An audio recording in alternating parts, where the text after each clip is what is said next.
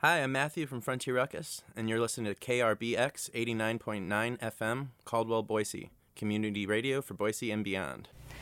Hey there, you're listening to The Big Tent. I am your host, Jen Schneider, and I'm here with my co-host, Justin Vaughn, and our special guest today, my friend, Brooke Burton. Thank you so much for coming. I'm happy to be here. Thanks for having me. Let's see, what should I say about you? You are a local artist and photographer. Right. Thank you. Always put artist before photographer. Yeah, how come? Well, because photography can be divided into a couple groups. There's like commercial photography, and then there's a lot of artists who work with photography, and for some reason we get really stuck up about being called an artist and not a photographer. Okay, good. Well, so this is Brooke. She's an artist and a photographer. She got her MFA from Boise State University. When was that? 2008. In 2008. And she's our guest today on The Big Tent on Radio Boise 89.9 FM. So, Brooke, why don't we start by talking a little bit about your blog? What's it called? Okay, so it's not officially my blog, but it is a blog I write for and I do photography for, and it's called Creators, Makers, Doers, and it is ran by the Arts and History Department of the city. Did you know we had an Arts and History Department? I was just going to say, I bet a lot of people did not know that we had an Arts and History Department. It's like a 2-for-1, arts and history crammed together, and they are the tiniest office in City Hall. And I don't mean physically, like the smallest department. In terms of people? Yes. Okay. And funding. And probably funding. Yeah. Yes. Okay, great. And so the city approached you to start this blog, or was it already going? It was already going. So Okay. Carl LeClaire, who is right now the public arts manager in the art department, had, when he was the assistant to then manager of the public arts, Karen Bubb, he had started his own project. It was his own personal project that he was inspired to do after a blog, or actually a whole website called Freund van Freunden out of Europe, which means friends of friends. Basically, it's kind of a lifestyle blog, or, you know, you've seen the word like lifestyle porn, but it's like for people in creative industries and design, and they would interview friends of friends and then take gorgeous photos of their workspace, their life space. So super image rich. Rich. Get a chance to see how the creative class lives. Exactly. Okay. Lives and works. So he was inspired by that and said, hey, what if we did this? And he started it, and he started interviewing artists and taking photos of their studios, which is pretty... Oh, I love it. Yes, it's something you'd love to see. And then he slowly ran out of time to do that because that was not paid, it was extra on top of his 9-to-5 with the city. And so when he was promoted to the public arts manager, they decided to take what money they had from for advertising, allocated to do advertising, which I think they did in print somewhere, and they decided to put it toward hiring someone to do the blog, and that was how they were going to promote any artist or organization that they had given grant money to, purchased artwork for them, or artists who have completed public works for the city. And so if someone goes to Creators, Makers, Doers, can you give us a sense of what they'll see? Yes, you're going to see something kind of like this, as if it were written on paper. I go and I interview someone that either an individual artist, like, you know, Rachel Tainalock, a painter that lives in Boise, is a perfect example. I went and interviewed her, shot her whole studio, some of her house, and then, of course, I go through the interview and I heavily edit it, because sometimes if you just print out what conversations like this, they don't look as good on paper or on the screen. But then so you polish it up a little bit. Totally polish it up, and I cut out. People tend to talk in circles, so I cut out most of the circle, and I get them from the beginning to their destination that they were working towards. But then I also interview organizations, because there's like staples in the creative community here, like Ballet Idaho and the Shakespeare Festival, that receive money from the city. So it's a range of that, and then sometimes I promote the art department's own projects, like the Castle House. So which we'll talk James about in our third segment today. So does the city tells you who you're going to talk to? I can choose anyone I want as long as they have received that funding from the city or an award. For instance, they have a mayor's awards in the arts. It's kind of like a red carpet event for creative people in Boise. If you've done a lot of work, the city you can make nominations. Anyone can nominate, and then awards are given out by the mayor. That's so cool. So I have a pool from which to choose, which is a great motivator if you're an artist or an organization to apply for some grants through the city or apply for artwork so that we can help promote you, because it's two-way street. We get people's names out there. Also, this is what I'm really proud of. The content we put up there is unique. You're not going to find those photos anywhere else. And generally, the questions I ask are not going to be the standard things you might see in a different magazine interview. So I'm going to put you on the spot. Can you think of an example of a question that you've asked that is sort of unusual? Or Yeah, I ask people like what their pet peeves are and what kinds of things they got in trouble for as they were a kid, as a child. And here's my new one is, this is what I want to ask both of you.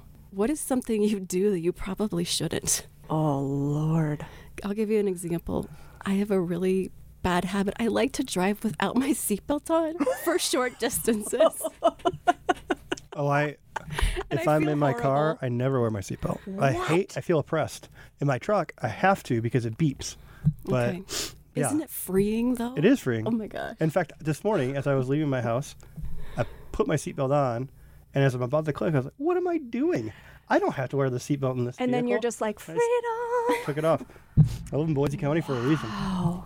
All right, Jen, what do you do that you probably shouldn't? I mean, this is creating a tremendous amount of cognitive dissonance for me because I'm such a rule follower. I can see this happening in your face. Jen is very, very good. Yeah. No, I know that I do things bad. I just think that I block No them one out. said bad. No, there was no judgment here. There was No, good I am versus putting evil. the judgment on. That's the problem. It was just things maybe you shouldn't.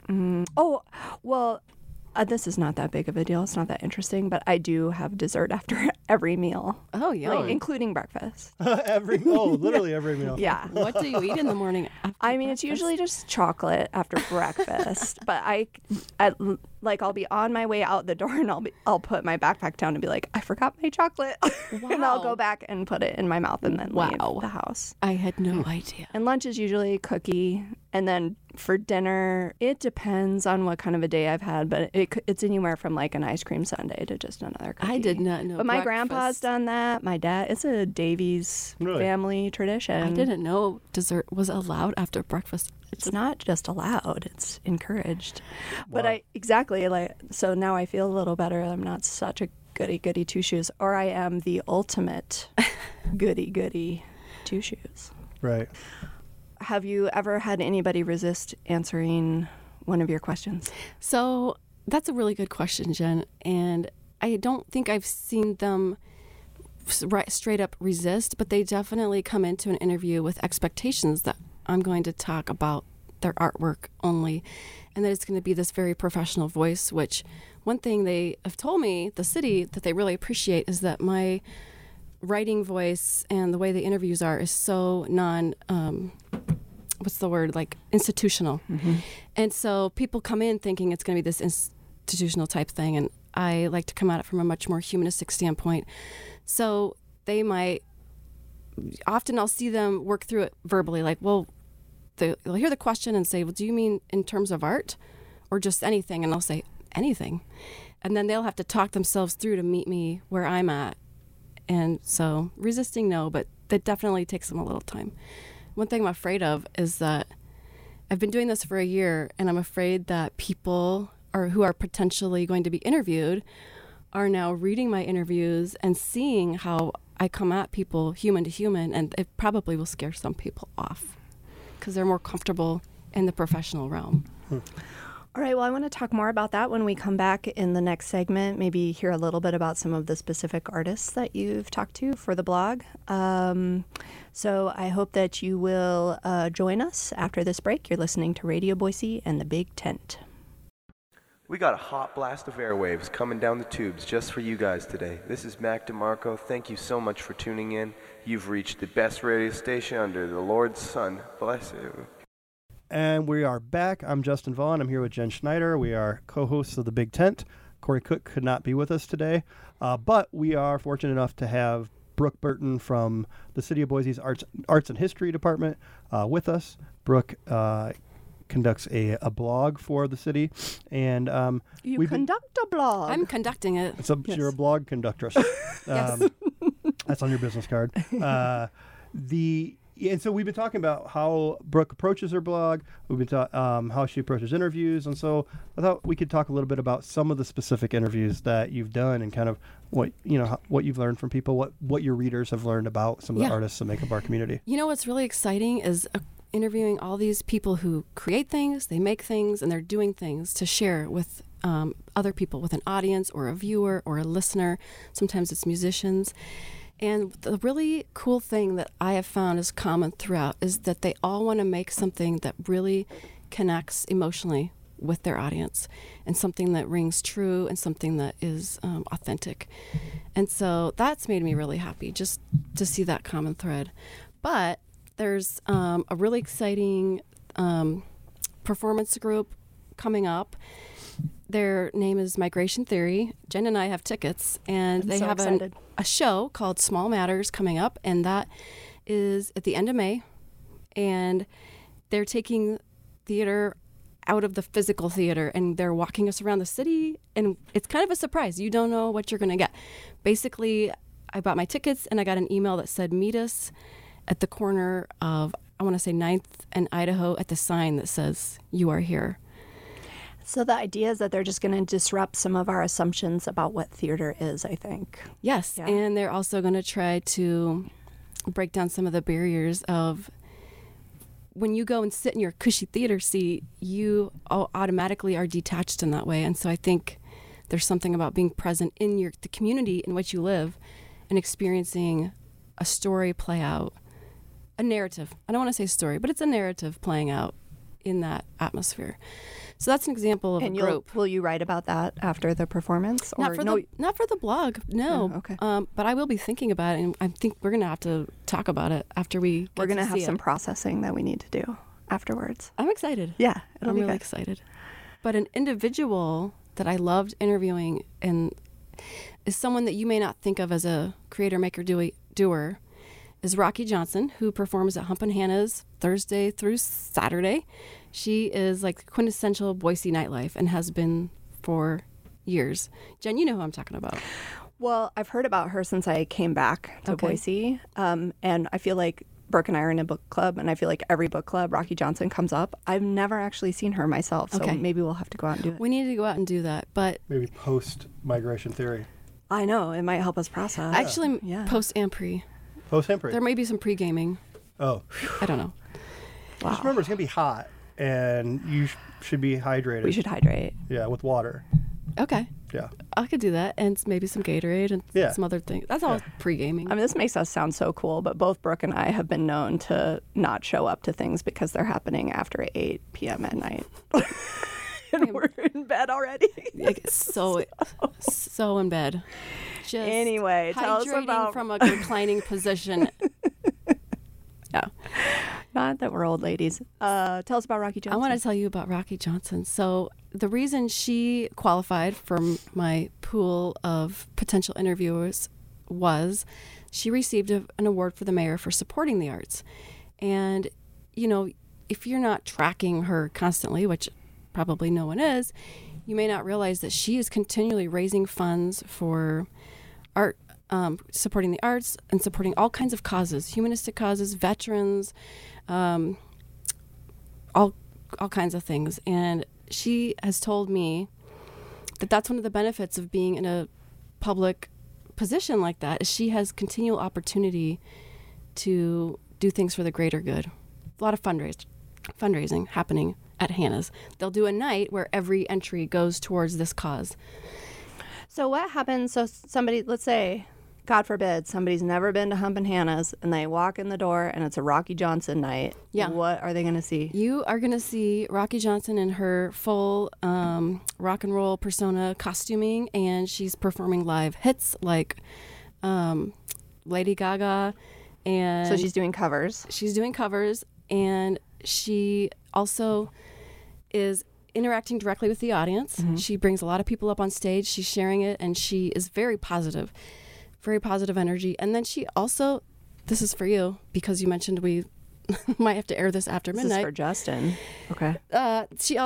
Okay, it's for both of you. Oh, she also great. No, it's for me. has Jesus. been known to give out items from the over 21 shops to Well put. That was diplomatic. young women and young men. So prizes, if you will. She at So a it's certain a point. sex-positive event. Can we say that? We can say Yes, that. we can. right? Yeah. Exactly. It is a Yeah. sex. She has told me also that she doesn't want sex to be something that is, like we were talking about, there's no judgment on that. It's just a positive experience.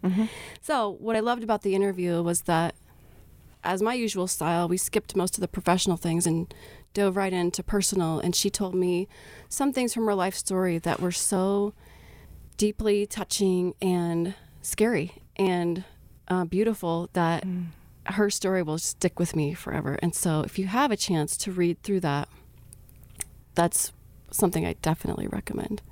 So I love that because I think it would be easy to go to that show and sort of chalk it up as kitsch. Yes. And not like take that human being seriously. Exactly. But you're saying that through the interview process, you had a connection. I with have her. a whole new appreciation for who she is, and that she purposefully meditates every day in order, in part, to bring love and put it out to everyone that she reaches through her performances. How awesome is that? That's awesome. Yeah. So I wonder if you could talk just in the few minutes we have remaining in this segment a little bit about I don't know if I'm going to say his last name right. Is it James Mossman?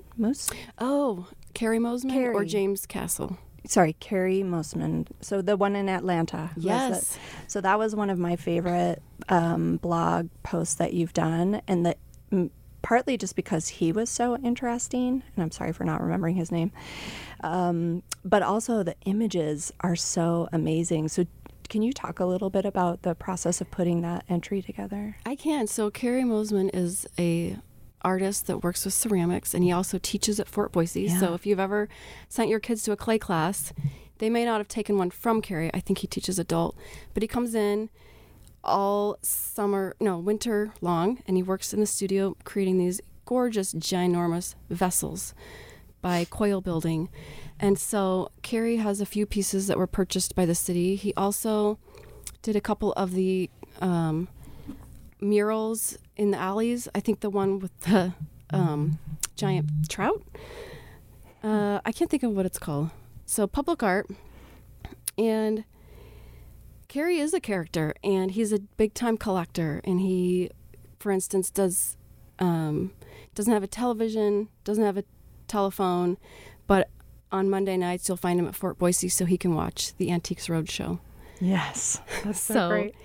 he makes these giant vessels, and that's what he makes his living from, making art. And then he lives half the year up in Atlanta, Idaho, which is 30 miles on a dirt road east of Idaho City, which if you come back from there and you take a wrong turn, you will come back a dirt road the whole way, which I learned the hard way last time.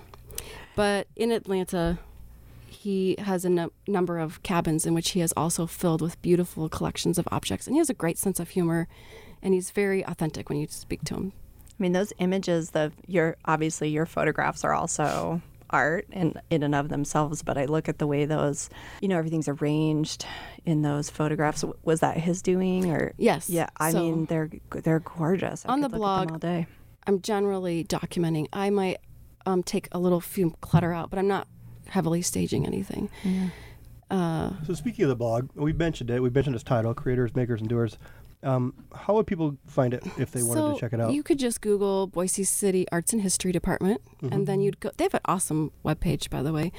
And then they have these giant photos where you can click that are the links, because for people like me who skim words and don't like to read as much, and you just want to click on a picture, you click on it there. Cool. So that's how you would get to it. Yeah, there's a bunch of good stuff there. They have information about the city's collections, the grant programs, the Fettuccine Forum series. So definitely check it out to find the Creators, Makers, and Doers blog, but also some of the other really interesting cultural things that the City of Boise is up to. We're going to take another quick break, and we'll be back. We'll talk about one of the really interesting things that the city's been doing, innovative and kind of unprecedented for us here in Boise, and that's efforts surrounding the preservation of the James Castle House. So stick with us, and we will be back in a few moments. You're listening to Radio Boise, KRBX 89.9 FM, Caldwell, Boise. Listener-supported radio for Boise and beyond. Hey, welcome back. You're listening to The Big Tent on Radio Boise, 89.9 FM. I'm Jen Schneider, and I'm here with my co-host Justin Vaughn. Corey Cook will be back with us soon. And we're talking today with Brooke Burton, my friend, and also a blogger for the City of Boise Arts and History Department, and an amazing artist and photographer in her own right. So we're going to spend this third segment talking a little bit about some of the big art news here in the city, and that is the opening of the James Castle House. So, Brooke, for folks who are not following the arts in Boise, can you tell us a little bit about who James Castle was? I sure can, especially if you are not familiar with his story. It's a pretty interesting one. James Castle was grew up in rural areas of Idaho, and I believe he was born deaf. And his sister became deaf later from a childhood disease, and they were sent off to a school for deaf and blind where James was deemed incorrigible, and he never learned to formally speak. And he also avoided doing any kind of traditional work at all costs, and he spent all of his time drawing and making his own kind of art. And so he's what we would call an outsider artist, because he's someone who operated not only outside the artistic community, no formal education, no ties with artistic community, but also an outsider in terms of just social outsider, because he didn't go to regular school. He lived with his sister on this property in northwest Boise, which is where the James Castle House is located. So he spent a whole lifetime doing what many formal artists aspire to do, which is making art from dawn till dusk, and finally tuning his craft and finding his own voice and crafting things in unusual ways that are not the kinds you would learn in school. What has become pretty cool is he is passed away, but his work, I guess you would call it, was discovered by some people in academia when he was an older adult. And he had his first official exhibition at the Boise Art Museum.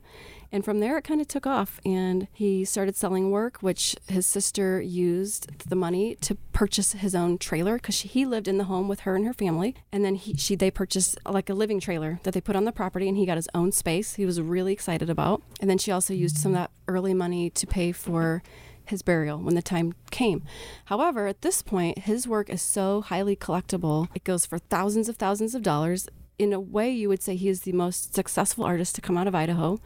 The Smithsonian, I believe, owns between 3 and 5 of his works, and he can be found in collections all around the world. And so if I haven't seen James Castle's art, what can you help me visualize what that looks like? I can. So he also rejected traditional art making materials. Even after his artwork was discovered and people brought him professional art making materials, he preferred soot a lot of times that he would mix with his own saliva to make drawings, and he would draw the world around him. He would imitate books and text. That was one interesting thing. I mentioned that he never learned to formally use the English language. He also never learned to read or write, but he constantly recreated text and books with his own sort of hieroglyphs that were inspired by what he saw as the English language. And then later, he also started to abstract things, and that's why I meant he was developing his own visual language, because he would take forms and abstract them further and further and further till they're just bare requirements. Does that make sense? Yeah. Here's another key thing. Mostly you'll find his artworks were on other materials, like the backs of mail, catalogs, packaging, food boxes. He'd tear a cereal box apart and use the inside cardboard. So no, graphite on paper. It was soot on cardboard. It makes me wonder how much of that was intentional and how much of it was sort of a result of the volume of art that he was making. Like if he's making art all day, every day, I imagine you're using the materials you have around you. Well, and it started as a child when he was actually forbidden to the school. The for the Blind and Deaf had recommended they take away all art materials in order to try to force them to conform to normal work requirements for being part of a family and being part of a community, which is, you go out and you do your fair share of work. So they withheld the art supplies, and he just probably dug in the trash and found his own, and that just stuck, right? Because you always have a supply of cast-off papers, so that was readily available. So tell us a little bit about the James Castle House. This is a big deal for the city. It is a big deal. It is their inaugural cultural site. So it's a physical site with a store you can visit, an exhibition. It has an artist residency in it. So it's a physical space that we don't have an example of in the city yet. And it's a cultural site important to Boise. And their next one, by the way, is going to be west of downtown, and it's called the Irma Heyman House. After, I'm not going to tell you because I'm going to let you have to find out as that information comes out, but that'll be their second one. So they bought this house knowing it was James Castle House before anyone else decided to purchase it. And, it was 2 times sold since the family had lived there, but it's where he lived. And there is across the nation places you can visit that were an artist's home and studio space that have been turned into a visitor center, and it's culturally enriching.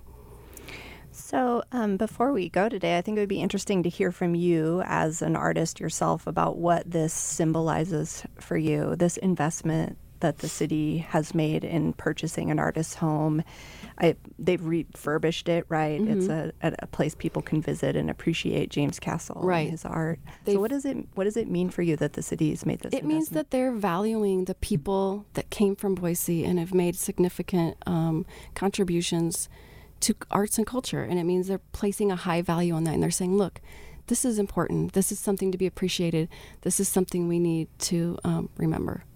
It seems like kind of the perfect project that blends those twin missions of the Department of Arts and History. Yeah, right? exactly. A little bit of both. But yeah, especially I think they pointed out that we have a Historical Society of Idaho and also the Idaho Historical Museum and their archives, which is federal, and that is responsible for the state history.